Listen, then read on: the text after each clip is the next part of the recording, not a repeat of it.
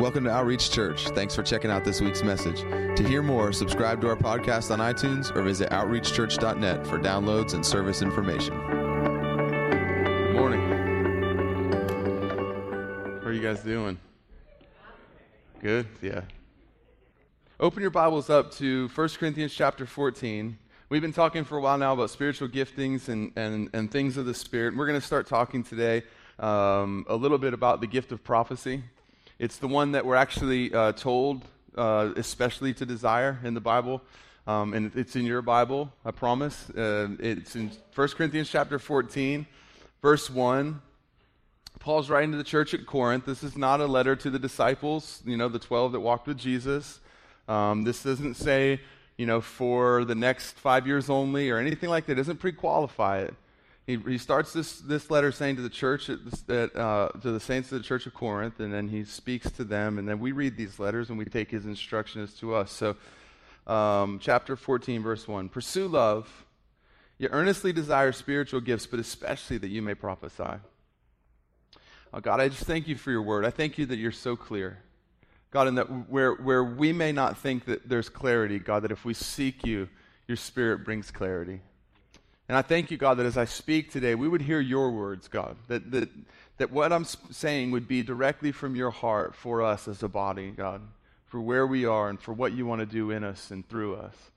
And I just ask that our minds would be able to understand that we have the mind of Christ, that we can understand the things of the Spirit because we have the mind of Christ, and that our hearts would be good soil, God, that the seed of your word would be planted in our hearts and it would produce fruit, God, that a world that is dying and doesn't know you would taste the fruit of our lives and see that you are good. We thank you for that in Jesus' name. Amen. So Paul's writing this, and he says, pursue love, yet earnestly desire spiritual gifts. If you weren't here last week, it's on podcast. We talked about the whole idea of love, why he sandwiched a chapter all about love in between talking about spiritual giftings and then talking again about spiritual giftings. So if you weren't here last week, you can get that on the podcast. But basically what he's saying is, listen, make the pursuit of your life love.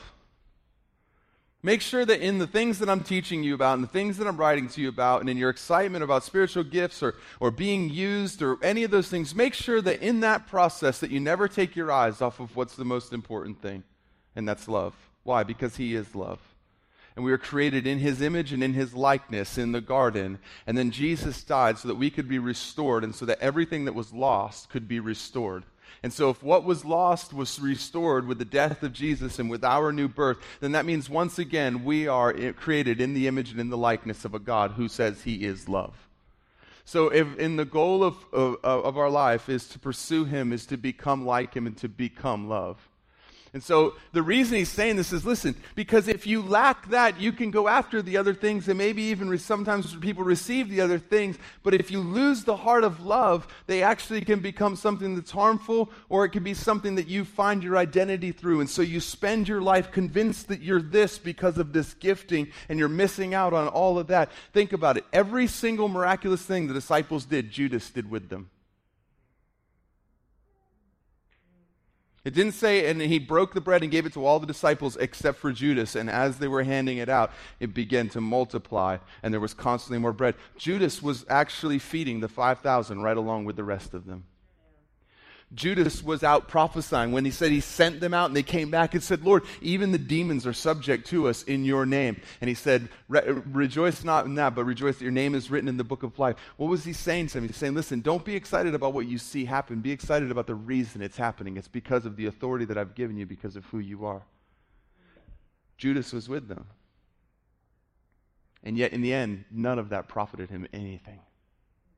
That's why Paul said, if I speak with the tongues of angels or have faith so that I can remove mountains, but I have not love, I have nothing. What's he saying? I don't care if you multiply food. I don't care if you cast out demons, heal the sick, and raise the dead. If you didn't become the thing that you were created to be, and you don't have the thing that God wanted you to have from the beginning, which is love, none of that matters. Saul goes up and sees the prophets and begins prophesying and then tries to kill the one anointed by God because of jealousy, anger. because of insecurities. He goes and prophesies and then promptly comes down from prophesying with the prophets and disobeys God and does the exact opposite of what the prophet of God instructed him to do.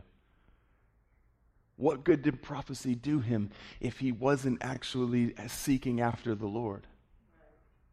What good did it do Judas if in the end he sold him for 30 pieces of silver? Nothing. Because somewhere along the way, somehow people get convinced that a gift is proof of something. It's proof of the power of God. But you could spend your life pursuing them and not end up with the one thing that you were created for if you're not careful. That's why he says pursue love and desire earnestly spiritual gifts. Well, why? Because spiritual gifts are an amazing way to love people. And if your goal of your life is to love people, spiritual giftings are an amazing way to be able to do that. Think about how amazing is it for somebody to come up to somebody and pray for them and see them healed and to know this person came up, even if they don't get healed in the moment. You know, that's a big thing. People are like, well, what if I pray for somebody and they don't get healed? What's the worst case scenario that you pray for somebody? That they know that somebody that doesn't know them loved them and cared them enough and believed what their God said enough that they actually dared to make a fool of themselves in public and risk being ridiculed and shamed, because they were convinced that not only was that person worth it, but that the God who created them thought they were worth it and loved them. Well, how do you lose?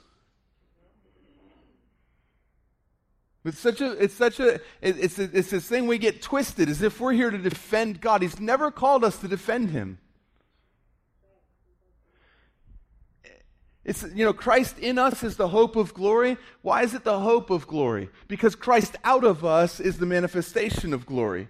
Think of it this way, spiritual gifts, any of these things, the manifestation of God, right? Think about this. If Jackson, my son, or Leah, my daughter, if they asked me for a present, just say they said, Dad, we want an Xbox, or we want an iPad.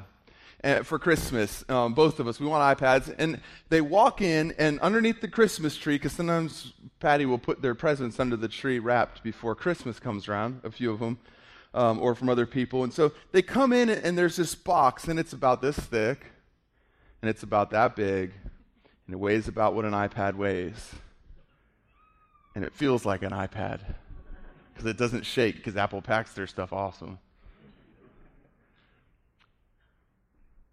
That gift wrapped inside of there is the hope of an iPad. But hope that is seen is no longer hope. So when they open it, it's no longer a hope of an iPad. They actually have the thing that they hoped for. It says the knowledge of the glory of the Lord will cover the earth as the waters do the sea. Not the glory of the Lord. It says the knowledge of the glory of the Lord will cover the earth. How will the knowing of his glory cover the earth as the waters do the sea? As if that hope of glory that's inside of you, as long as that thing's just inside of you, it's the hope of his glory being revealed. Just like as long as that iPad is inside of that wrapping paper, it's the hope of an iPad waiting to be revealed. But the minute it's opened up and seen, it no longer is hope for who hopes for what they have already seen. So these things, the manifestation of the Christ that's in you coming out, is no longer a hope, it's actually the glory of God revealed. And that's how the knowledge of his glory will cover the earth as the water does the sea. It's people who are followers of Jesus everywhere actually allowing what's in them to come out of them. And what's in them is the same Spirit that raised Christ from the dead. And so the whole reason, if we lose sight of this for even just a little bit, things get wonky. It's how giftings get abused and positions get abused. And, people have used prophecy, there's people out there who have heard a word about somebody and then use that to abuse them or control them or manipulate them or to advance themselves and build their own kingdom or to lift themselves up and exalt themselves over people. And you notice that you never see that happen with the disciples. You never see that happen with Jesus. Because here's the one Jesus who came, who is love. He is love. He's God in human flesh, and he is love, and he came here because God loves. So the whole reason he's here is because of the love of God. And he manifests these amazing gifts. We see him operate in prophecy, word of knowledge, healing, deliverance, raising the dead. Everything that you can imagine, Jesus operates in it, except for one that's recorded. I never have seen where he's spoken in tongues. I haven't seen that, but who knows? Maybe that's one of the greater things that he talks about, But I just haven't seen Jesus ever do that. But here's the thing. He operates in all the spiritual giftings. And yet, when it comes to the end, what does he find himself doing? Down on his knees, washing the feet of the very man who will betray him. Why? Because he wants them to understand all that stuff is amazing, but this is why I came. Because of love. And I did all those things because of love. And don't ever lose sight of that. And so I think that's why every time Paul talks about spiritual gifts, he makes sure he talks about love. And so one doesn't contradict the other. Him talking about love doesn't mean that you should no longer, he said, I show you a more excellent way. And then he goes through and talks about what love is. And then right after that, we talked about this last week a little bit. Right after that, the next line, after describing what love is he continues. It's, we break it up into chapters. So we read one, and then 2 weeks later we read another. And then we start wondering if this one contradicts that one, or that one means this one's no longer important. It's all one thought to Paul. He says, and I'll show you, still I show you a more excellent way, and he talks about love, and then he goes right into saying, pursue love, yet desire earnestly spiritual gifts, but especially that you may prophesy. So we're going to start talking about prophecy, but before we start talking about the what, which will probably be over the next few weeks, I really want to make sure we take our time with this stuff. I don't want to just blow through this and be like, yeah, we did a series on spiritual gifts, awesome. Because I really think there's things in here that God wants to show us. And that God wants us to actually not just know about, but actually that come deep inside of us and become part of who we are. And so I want to talk a little bit about the why. I think prophecy of any of the gifts has probably been the one that has been made, probably counterfeited, and probably made to be something so different than what it truly is supposed to be. I heard a story of a guy who was running a school that taught about prophecy, and he felt like his time at that school was supposed to be done, and his name is Chris Valentin. And he said that he saw this guy who just was a really prophetic guy that just loved people. And he said the way he loved and interacted with people just really impressed him. And so he felt when he was praying that he was supposed to take what he was carrying and hand it to this person and let him take over. And he said he did that, and then he noticed over a little bit of time, the guy showed up and he started growing this long beard. He bought a sob, which I have no idea what buying a sob has to do with it, and started carrying a staff. And the way he talked sounded different. And so he went to him one day and he said, hey, what's the deal? And the guy said, well, I thought that if I'm going to take over this school, that I should look the part. And he said, No, I picked you because of who you are. Who you are is good enough. You don't have to look or be different. You don't have to grow a beard and carry a staff, and don't drive a sob unless you want to. What was he saying? He's saying basically, listen, if we try to make it something it's not and add theatrics to it, we change it and we alter it, it's no longer the pure thing that it was. And we have to remember, why are we desiring to prophesy? It should be for one reason only. The only people who should ever speak on God's behalf should be people who are in love. That's it.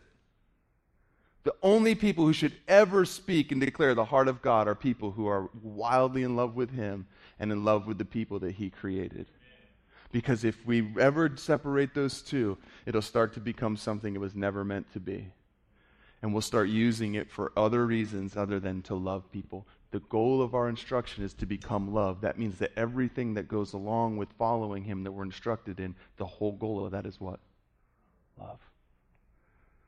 And so I think that, when Paul was talking, he said, if I could prophesy and had the gift of prophecy and knew all mysteries.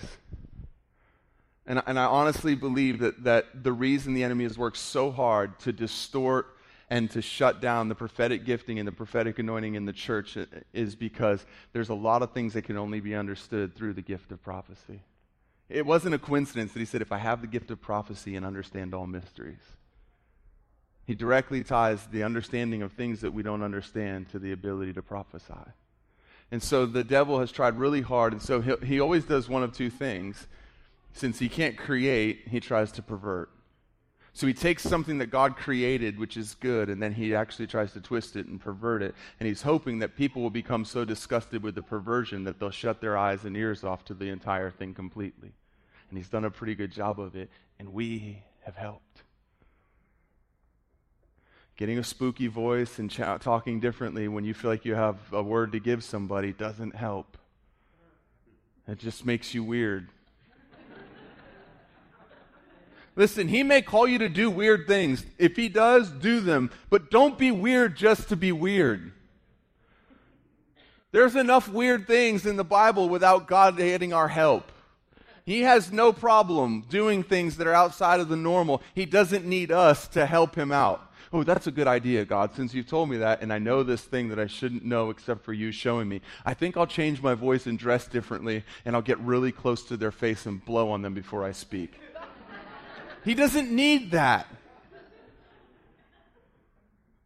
He just needs us to be obedient. He doesn't need you to change your voice. Wouldn't it be super strange if when you talk to me in conversation, when I got on stage and started preaching, I sounded nothing like the guy that you talked to when you were in conversation? You'd be like, hey, what comes over you? Why do you do that? That's weird. And people may be already a little bit freaked out because God showed you something about their life. The last thing they need is for you to add to it with something that wasn't God. Seriously. And so, if the why is love, I think a lot of us, honestly, I really believe a lot of us hear God's voice. I know all of us hear his voice because he said, my sheep hear my voice and know my voice. That's the difference between his sheep and people who aren't following him. Everybody may hear his voice, but only his sheep know it. So when he said that, that's Jesus speaking, my sheep hear my voice and know my voice. Later he talks about the stranger speaking. He said they just won't follow the voice of a stranger. Why? Because they know him. But there's a lot of people out there that hear these things and don't understand that it's the Father speaking to them. Because we just don't have language for that a lot of times, because we have no grid for that, because we've been taught, it doesn't happen today. So then when God speaks to us, it's just this, well, something told me.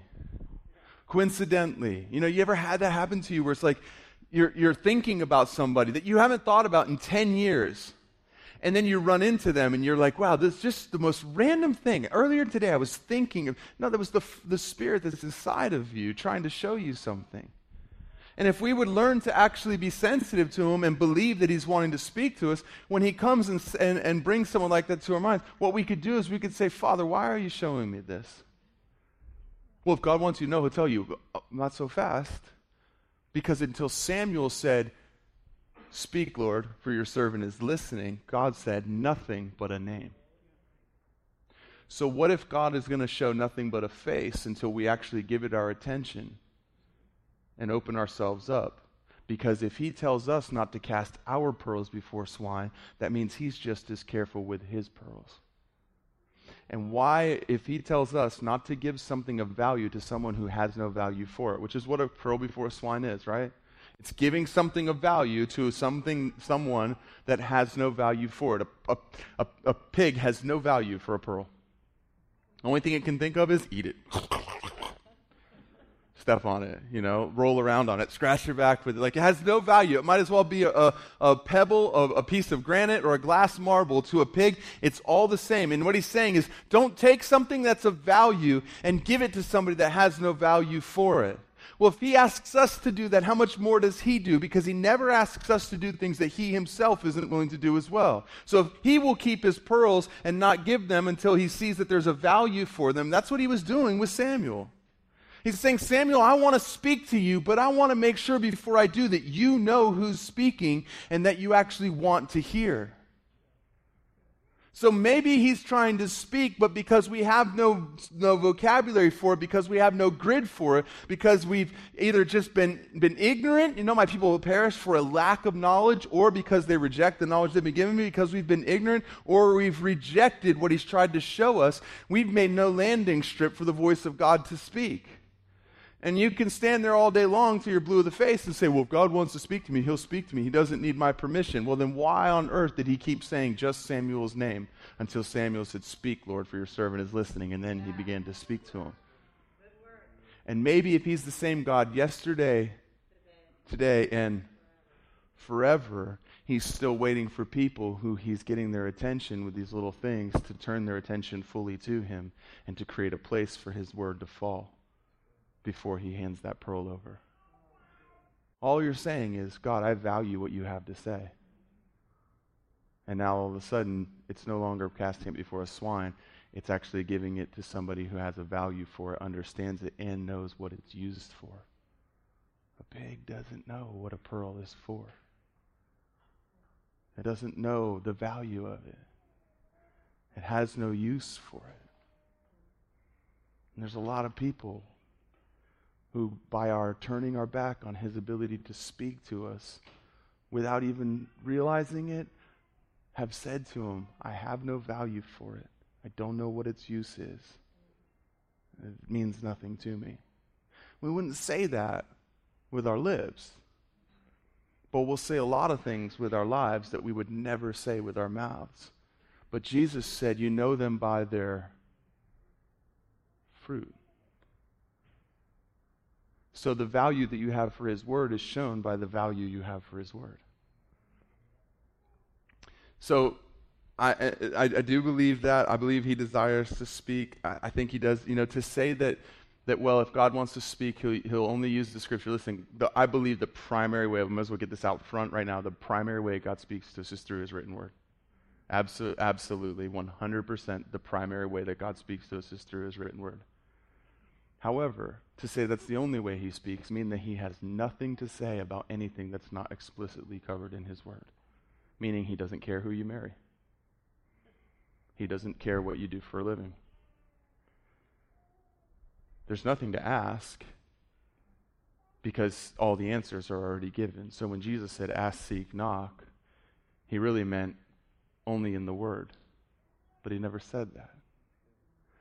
And so to think that God is not where you live. Listen, the place that you actually plug into as a body of Christ, I believe God really cares because he said, Paul wrote in his letter, he said, now Christ has placed each individual member in the body as he pleases.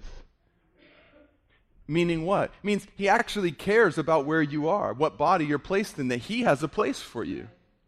He actually cares. And if you'll seek him and ask him, he'll show you. Because if you seek, you will find. If you're really wondering, God, where am I supposed to be? Where do you have for me? Why did you give me this? Like, if you think the only answers you can ever find are in the Bible, then you can't ask him a question about anything that's not covered in the Bible. That's a sad way to live.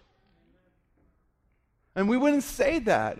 But what we don't understand is that a lot of times our theology creates this divide that we're not even trying to create when we tell people, well, God doesn't speak to people like that anymore. Totally discounting the fact that he could actually have an opinion and maybe even a plan for your life. And that if you seek him, he'll speak to you. Another confusion I think a lot of people have is that, when you say, I felt like I heard God say this. You'll notice, we'll talk about this a lot next week, but you'll notice when I talk about hearing from the Lord, I'll always say, I feel like, or I thought, or, I was praying and this is what I felt like God said. Because I never want to come across like I'm infallible, and I never want someone to make their decision based solely on what I'm saying. And I want to leave the door open for conversation. And can I just say this, like saying, this is what God said, unless it's written in the Bible and you can explicitly say, this is what God said, or unless you are 100% sure, is a good way to end a conversation. Because there's only two responses to someone saying, this is what God said. Either you didn't hear God, or you did. I either have to, or I don't. Saying to somebody, like people call you, hey, I'm dealing with this. Would you just pray about this and whatever? You pray about it, and you just get this feeling inside of you. And when you say, I felt like I heard God say, most of the time, I'm not saying like I heard God speak in an audible voice from out here. Why? Because his spirit is within you. He could call it an iPhone. but he probably won't. But his Spirit's within you. So a lot of times when you hear him speak, it's going to be through that Spirit that's within you. And you just have this knowing. And a good way to check that is, instead of immediately spewing what you hear to somebody, pray and ask him, God, this is what I think you're saying to me. Did I hear you right? And wait for him to give you a confirmation about that and have a peace that passes understanding. In other words, I don't understand why, but I have a peace about this, so I'm just going to go ahead and tell you this is what I feel like. So anyways, when we talk about hearing God, there are times where God will speak audibly. You know, it says he spoke and they heard him like thunder. You know, like a voice from heaven said, this is my beloved son. You know, there's different times where God audibly spoke, but those are a lot fewer and farther between. When you read through the Word, I mean, even in the Old Testament, a lot of times you would just hear the prophets come and say, it says, the word of the Lord came to them. Now, that could have been him audibly speaking to them. Like with Moses in the bush, he heard a voice crying out. Moses turned and gave his attention. Even that, think about Moses. It says, then when he turned aside to look, the Lord began to speak. All he said before Moses turned aside to look was a name, Moses. Until Moses actually gave him his attention and valued his voice, he didn't say anything else. And when Moses actually valued his voice and gave him his attention, then he began to speak to him. He said, Moses, take off your shoes, for you're standing on holy ground. What did he do? He gave him something to do. Why? I want to make sure that you're really listening, and I want to make sure that what I'm about to tell you, you're gonna actually do. So I'm going to give you a small thing to be obedient with. And when I can trust you with something small that you'll be obedient with, then I'll continue to trust you with greater things. It's the way God was. It's the way he is. I know some people, I was talking to someone recently, said, I just have a hard time when I hear, God testing. Like, God knows who you are. It's not for God's sake that he's doing this. It's for our sake. It's so that we actually see where we're at and understand our own hearts. God had every intention. He knew exactly who Abraham was, yet he tested him with Isaac. He knew exactly who Judas was, yet he entrusted him with the money bag, even though he's a thief. Why? I believe his intention was for Judas to see the thing that was wrong in his heart that wanted to take from the money bag, because we know that it says in the Word that Judas was skimming from the money. He didn't do that so that he could find out if Judas was a thief. He did that because Judas was a thief, and he was trying to show Judas something about his own heart so that he could keep him from greater danger. The test is never for God. God's not in heaven wondering what the results are going to be. He's in heaven hoping that we see the results and make adjustments accordingly. And so he speaks to Moses, he speaks to Samuel, even with the disciples. He says, follow me. And until they actually give up everything and follow them, he doesn't say another thing to them. Why? He wants our attention. He wants to know that we're actually willing to just go after him. He wants to know that we actually value him. Jesus said, follow me, and he turned and walked off. He didn't say, follow me, and I'm going to, and you're going to do this, and you're going to do that, and you're going to do that. He just said, in fact, one time he said to another one, he said, follow me, I'll make you fishers of men. That's it. Well, that makes clear sense. Like, we read that and we go, oh yeah, he was meaning you're going to preach the gospel and people are going to be saved. At their time, they had no idea what a fisher of men was. In fact, you can just kind of picture the idea they had in their mind of people swimming around in a lake, and they've got cake on a hook and they're throwing it out there or something. But it makes so much sense to us, but at the time, there was no going out and preaching the gospel, because the gospel hadn't even happened yet. Come follow me and I'll make you fishers of men. That's real clear.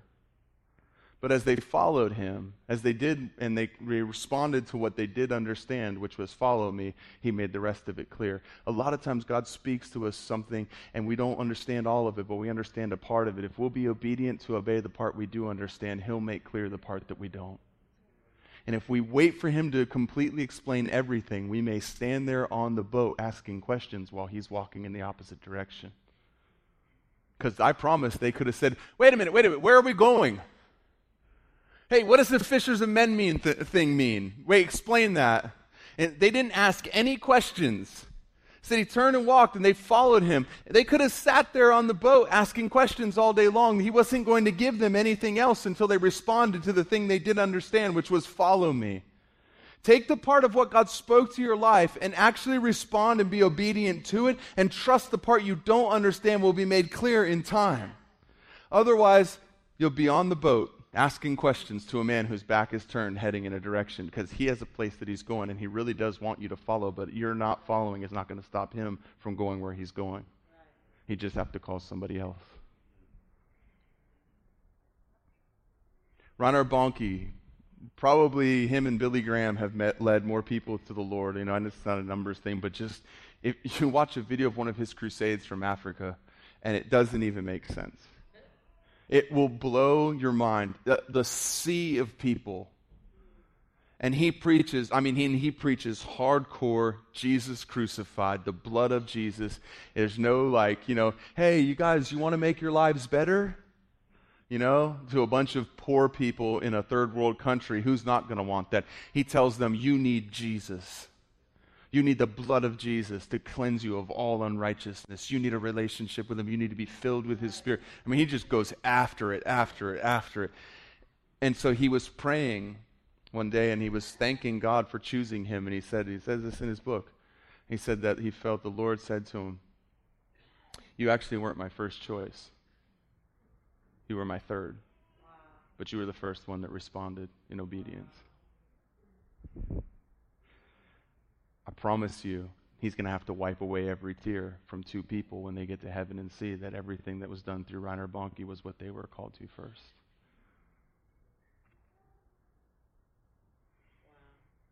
We don't want to be there.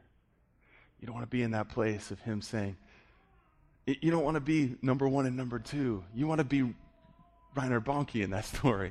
Well, the way that you do is what? He called him to do something. He didn't understand everything he called him to, but he did understand one thing, so he responded to the thing that he understood, and God clarified the rest in time. Don't think that just because you have a prophetic gifting, or someone's even said hey man, you might actually be a prophet, to the church, a gift of Christ to the church. That means that you're going to understand everything that God does. It just means that you're probably going to be obedient to the part you do understand. Go with it. Do what you understand and trust him with what you don't. I don't know why someone needs to hear that today. You need to hear this. You don't have to have the whole staircase. You just need to know what the first step is. And just trust him. Trust that you hear him. Trust that you hear his voice and that you know his voice. And that you won't follow the voice of a stranger. So many people get so hung up on that. Well, if I start listening to things that I feel like I hear, and it's not in Scripture, how do I know it's God? We're going to talk about that. There's a bunch of ways. But what about the prophecy of Jesus that said the voice of a stranger, they just will not follow? He prophesied and declared over you that know his voice, that hear his voice and know his voice, that you wouldn't follow the voice of a stranger. So stop worrying that you're following the wrong voice and start following the one that he said you would know. And if you don't know his voice, it's because you don't know him. So make the goal of your life to know him, like Dylan was talking about, and you'll never have to worry that you're not following his voice, because my sheep hear my voice and know my voice. The voice of a stranger, he said the stranger is speaking, but they just won't follow his voice. Listen, there's no way that God's not still talking when the stranger still is. The stranger is still speaking, but so is the shepherd. And our job is not to try to shut one or the other up. Our job is to know his voice. We don't have to know what the other voices are. We know who they're not. I promise you, you can know his voice because Jesus said it. It's as simple as that. He said his father is not like an earthly father that will frustrate his children. So in other words, if he said you can know his voice, then you will know his voice. This is all in your Bible. Every single scripture that I'm referencing, every single one of these, they're all in your Bible. It's all New Testament. It's all, the letters that Paul wrote are all after the cross. It's not like there was this in-between time where it was like, well, before the cross, we don't know if that's what really... No, this is all New Covenant. And he's talking to New Covenant believers. And he's not writing this letter to the apostles. He's writing this letter to the church at Corinth. Well, We talked about it the other week. Well, if God speaks to you, then you have to write a book of the Bible. He didn't mention anything to the church at Corinth, who he told that they should want to prophesy, that if they prophesy, they have to write a book of the Bible. And the church at Corinth never wrote a book. Never. That's a scare tactic. That's something that somebody used to try to shut up the prophetic voice in your life by telling you, well, if you think you hear God, then I guess you better write the book of Roy. Someone told me that one time. They did. It's a scare tactic. It's meant to intimidate you. It's meant to shut up the prophetic voice. It's meant to shut your ears to the fact that God's still speaking to you. You can take anyone that says that straight to the Bible and say, then how come the people that Paul said, I pray the desire of spiritual gifts, but especially that you may prophesy, how come those people who he said that about never ever wrote a book of the Bible? Why? Because it wasn't about adding to the Word of God. It was about speaking the heart of God in a moment. People say, well, the book of Revelation says if you add to these words or take away from these words, you're going to be cursed. You're not adding to or taking away from the canon of Scripture. But what if God actually wanted to speak something in a moment that didn't need to be read by everybody in the church? It just needed to be heard by one person. Do you know how many prophets there were in the Old Testament? No, you don't. Because they did not write books. It's the truth. When Moses had the elders gather, the 70 elders, and they all prophesied, not one of those elders wrote a book. When Saul went up the mountain and started prophesying, and the people said, has Saul now joined the prophets? Saul never wrote a book. Balaam's donkey spoke on God's behalf. He never wrote a book. I'm just saying, when you take these claims, though, and you hold them up to the total counsel of Scripture, it sounds so absurd to say that to somebody, but there's people who go around telling people that today, as if they're an authority on this thing, and say, well, you better be careful, because if you claim that you're speaking on God's behalf, or that you hear God speak, then you better write a book of the Bible. Nonsense. What you better do is be obedient to what God's calling you to do and speak what he's calling you to speak to whom he's calling you to speak it, because that's the only thing he's asked of you. That's it. All right. So I was looking at the differences in Old and New Testament. We have a... Oh, it's Jasmine. Hey. Yeah, you know about the room up here. I was going to say, we have a room up here where the baby can go in there and you can nurse them, and if anybody else needs to use it during the service. They're hungry. See, you know what? Listen. No, here's the truth, though. That baby doesn't know yet that the mom loves it so much she would never let the baby starve. So the baby is crying to let her know that something's wrong. There will come a time in that baby's life where the baby will understand as the baby matures and grows and goes from being a child to becoming an adult, that the baby understands the heart of the mother was never to starve it, and that the mother actually was more aware of the baby's hunger than the baby even was, and cared more about the baby not starving than the baby cared. It's a good thing it's only babies that do that. See, one day we grow up and understand who the Father is, and we understand that he actually cared way more about us than we ever cared about ourselves. And that these things that we thought we were praying to let him know what was going on, that he was very, very aware of, very concerned with. And that only because we didn't understand how much he loved us, how much he cared for us, and how much he wanted to be a father to us, that was the only reason that we would ever cry and scream and worry that he wasn't going to do what a father does. I promise. And if your 14-year-old child is still screaming like that when they get hungry, there's two things going on. One, they need to grow up. Or two, you haven't done a good job of letting them know, hey, I'm never going to let you starve. I promise you our Father has done a good job of letting us know he's never going to let us starve. In fact, he addresses that very, very thing in his Bible. He says in the book of Psalms, it says, "Never have I seen or Proverbs, I think, never have I seen the righteous starving, nor their offspring begging for bread." What is it? It's the Father saying, "I'm never going to let you starve. Never. Not only you, but your offspring." So in the Old Testament, the Spirit of God would come on people. How are we doing on time? Oh, we're good. If you're done before we are, you can just leave quietly. But the Spirit of God would come on people in the Old Testament and just come upon them. The Spirit of God that only filled, that we know of, John in his mother's womb before the death of Christ. We only know of 2 people that were filled with the Spirit. It was the son of Nin, who was filled with the Spirit in order to be able to construct things and work with metal and wood for the building of the altar and all that stuff. And then John, who was in his mother's womb, and it says, and when he heard the sound of Mary's voice greeting his mother, he leapt within her womb and was filled with the Spirit. That's the only people that we know of. Other than that, the Spirit would rest upon people. And the Spirit could actually leave people. Remember when Saul didn't do what he was told to do, Samuel came to him and he ripped his coat and he said, "If you would have done what God told you to do today," says the Lord, "I would have established you on my throne over my people forever. But because you have done this thing which is wicked in the sight of the Lord, his presence has left you. His Spirit has left you, and now will rest upon another." That's why David was praying, "Lord, don't take your Spirit from me." Why? Because he saw what happened to Saul. And he was like, "Man, I never want to end up in that place. Lord, please don't take your Spirit from me." And so the Spirit would rest upon people, and the word of the Lord would come to them like Samuel. It says that the word of the Lord was rare in those days, and it had not yet come to Samuel.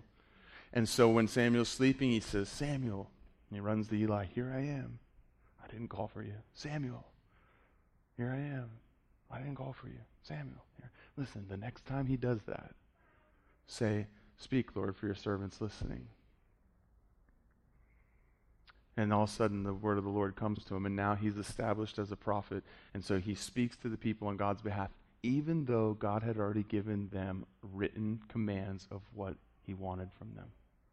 Yeah. This idea that God speaks through things that are written and through his voice being a New Testament thing is crazy, because even in the Old Testament, they had written commands carved in stone. Yet he also spoke to them through his prophets. And so it's not like, there's this tension that only exists in the New Testament of the fact that there's a written word and God still speaks. They had to deal with the fact that there was a written word and yet God still spoke back in the Old Testament times as well. So the Spirit of God would come, and it would come upon someone. They would be a prophet, and they would speak on God's behalf, and they would say, "Thus saith the Lord," and they would declare things, and they were told to test the prophecies. And the truth is if prophecy wasn't true, if what they said wasn't the Lord, the command was in different places, in some places it was to kill them, to stone them. Guess what? And people use that, to threaten people as well. "Well, you better be right, because you know what the punishment for getting a prophecy wrong is." Well, guess what? In the Old Testament, if the priest went into the presence of God and wasn't perfect, you know what the penalty was? It was death. How many of you guys walked into the presence of God today and are going to walk out of the presence of God today and are thankful that it doesn't rely on your perfection for you to live? But we don't threaten people with that. You've never seen someone stand out in front of a church and be like, "Hey, just so you know, the penalty for entering the presence of God with sin of any kind is death. You want to come in?" You've never seen that happen, I promise you. But some of the very people who will tell you that about prophecy would never stand in front of their church and say that. "Hey, just so you know, Billy, you might not want to go in there because you passed me today on the highway and I was doing the speed limit," meaning you sped, meaning you violated the law, meaning that you violated what God said about submitting yourself to the authorities that are in the land, for they're there for your protection. You have sinned right now. You may think it's minor, but he doesn't. And if you go in there, there's a chance you may drop dead like a stone, because you know what the penalty is, right? We thankfully have forgotten all those things.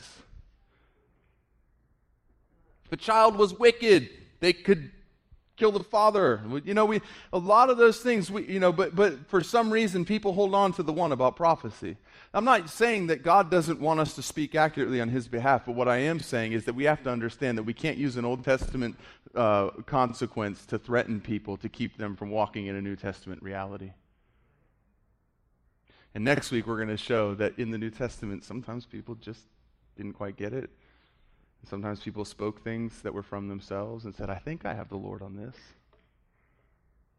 Paul wrote that in Scripture. Paul said, I believe I have the Spirit on this. What was he saying? I'm not sure, but I think this is what God's saying. It's okay for Paul. It's probably okay for us.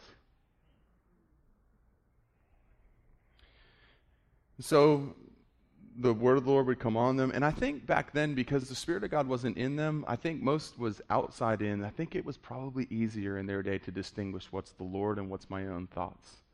I don't think they had quite the struggle that we do nowadays, because, the Spirit of God is within you, and you have your logic, you have your reasoning, and those things are not evil things, right? Like logic and reasoning, to an extent, it's a gift from God that we can use them. They just can't go against what, God's wisdom. But they didn't have, I don't think, the internal struggle that we have of trying to understand, okay, I feel like this is what God's saying, because everything was outside in. The Spirit rested upon them, not in them. So it was outside in. So it was probably a lot easier. This is just my own thought. I think it was probably a lot easier for them to be able to distinguish what was God and what was their own thoughts. But in the Old Testament, it was only the prophets who could prophesy, and then every now and then when it wasn't a prophet. See, I think God's always been into this thing of let's not make it a formula.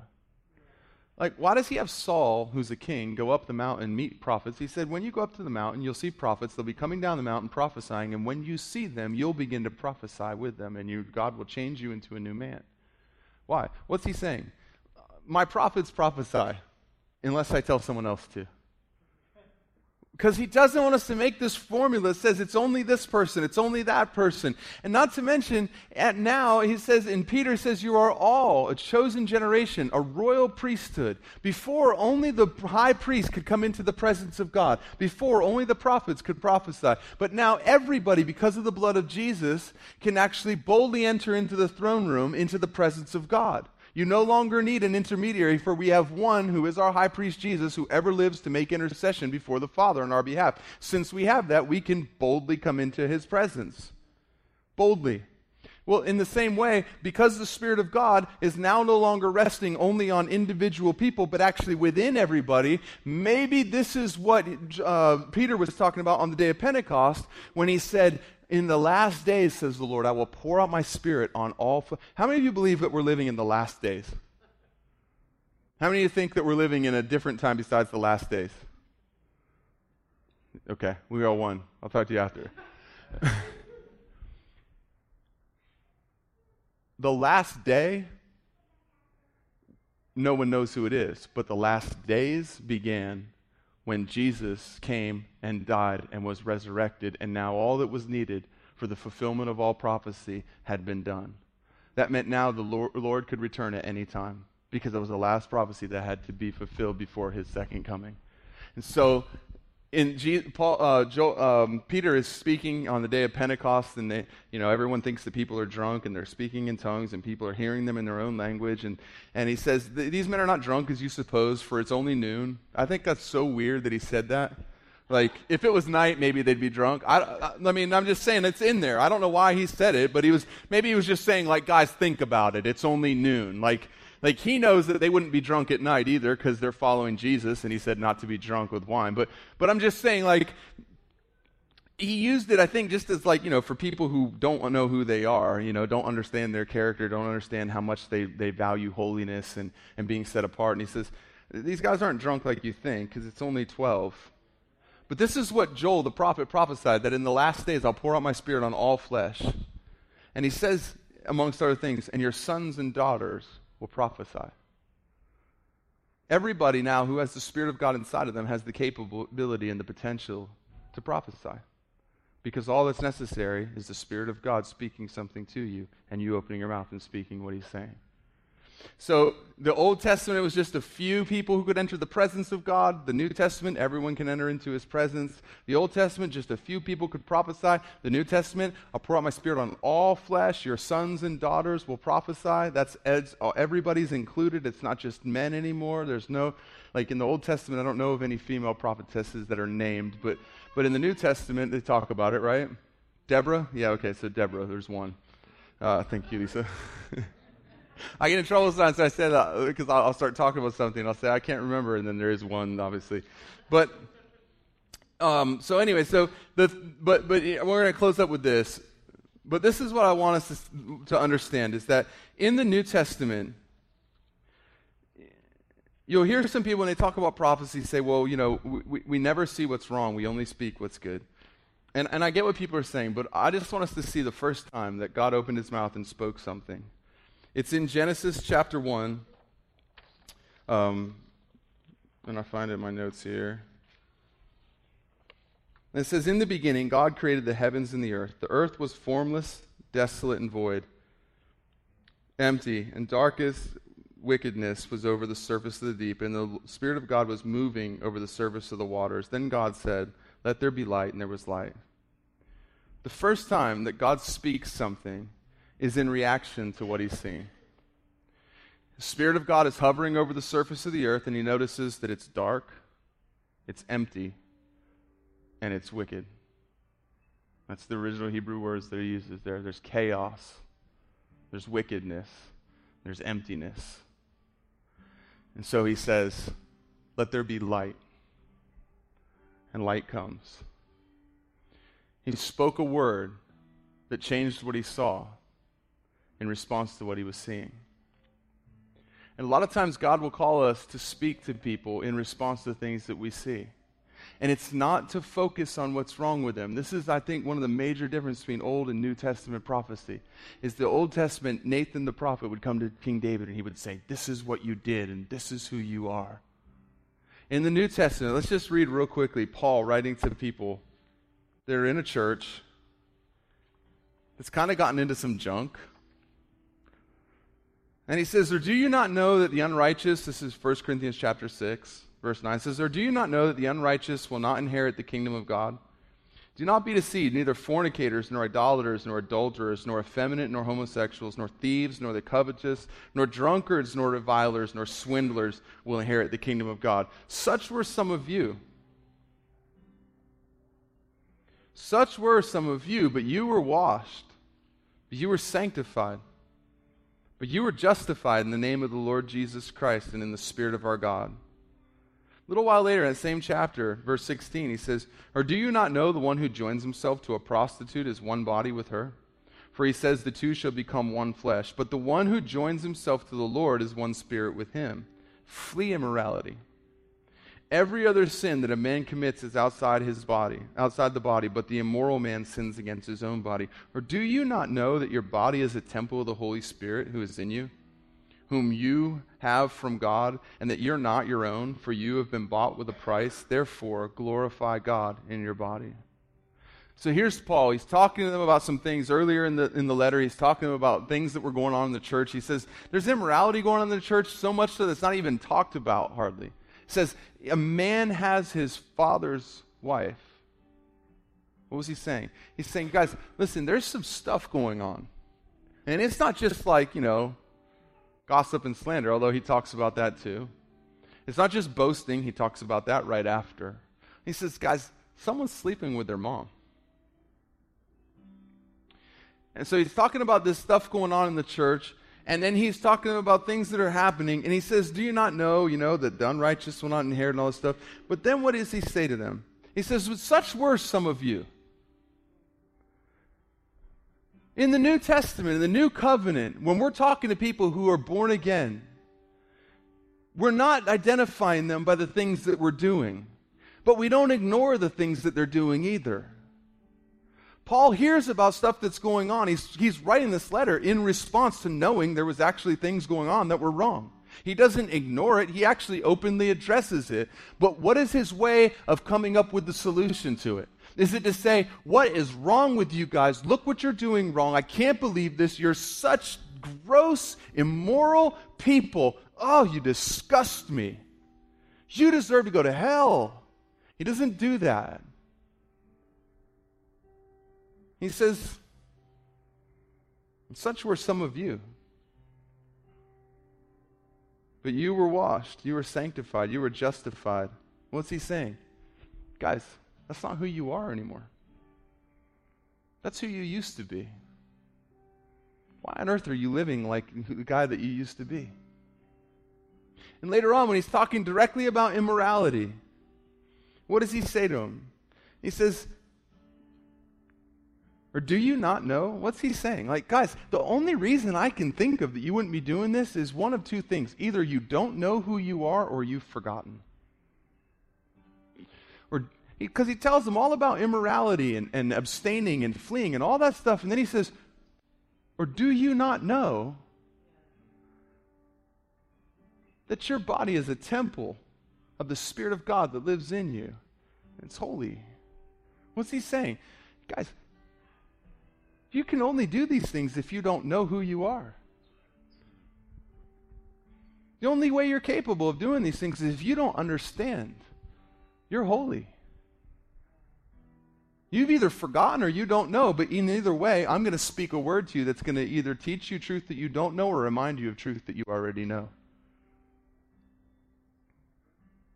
And I'm not going to call you these things and label you by the mistakes that you've made. I'm going to label you by the truth that Jesus Christ speaks over your word, because the blood of Jesus speaks a better word than the blood of Abel, which cried out for justice. So in the new covenant, when we're speaking to people who are born again, it's never talking to them and identifying them by the things they're doing wrong. We talk about the things they're doing wrong if we need to. That's another error. You know, we have these two ditches that we get into. It's like, well, we just don't see anything wrong. We only see the good because we see all things by the Spirit. Listen, seeing according to the Spirit, not according to the flesh, can go both ways.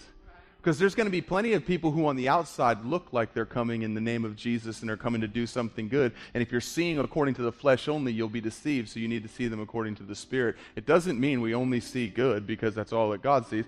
Paul obviously saw things that were evil and wrote to them about things that were evil. We don't ignore the things that are evil, but what we don't do is we don't lose sight of the fact that that's no longer who they are and remind them of the truth. What was the end result of it? He said, or do you not know that your body is a temple of the Holy Spirit who's in you, whom you have from God, and that you're not your own, for you've been bought with a price. Therefore, glorify God in your body. What is the result of understanding who you are and being reminded of who you are and who you belong to? That you will glorify God with your body. So as we dive into this stuff, and next week we're going to talk a lot about the house. You know, there's word of wisdom and word of knowledge, and what is actual prophecy and what's just exhortation. Because a lot of stuff gets called prophecy. It's not really prophecy. You know, it is revelatory. It is a gift from God, but it's not actually like prophecy as in the biblical term of prophecy. And we're going to talk all about that stuff. But this is something I never want us to lose sight of before we get into that, is the why are we doing it? Why? When we're speaking on God's behalf to people who are born again, we're doing so to remind them of who they are, of who they belong to, and of why they were saved. And even if that means we have to address something that's going on in their life, it's never to condemn them. Jesus said, I didn't come to condemn you. I didn't come to condemn the world. I came that through me the world might be saved. Then he said, as the Father sent me into the world, so I also send you. Meaning what? You're not here to condemn people. You're here that so through you the world might be saved. Through Christ in you, through you speaking on his behalf, people might actually be saved. So the goal of speaking to people prophetically, no matter how it manifests, is one thing: to love them. To show them how loved they are by the Father. To remind them of who they are. To teach them truth they don't know or remind them of truth they've forgotten. Because Paul is convinced that if you understand who you are, and you understand how you were purchased, and you understand who you belong to, if you know those three things, the end result will be you'll glorify God with your body.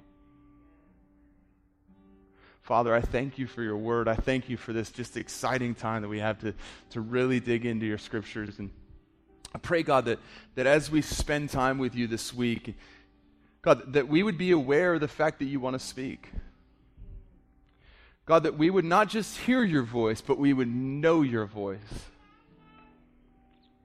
God, that you would forever silence that we're going to follow the wrong voice, because you, Jesus, declared that a voice of a stranger we would not follow if we know you and know your voice. God, I pray that we would all know you and know your voice, so that when you speak, we could be like Samuel, we could be like Moses, we could be like the disciples and respond to what we understand, even if there's part we don't, believing that in time you'll make all things clear.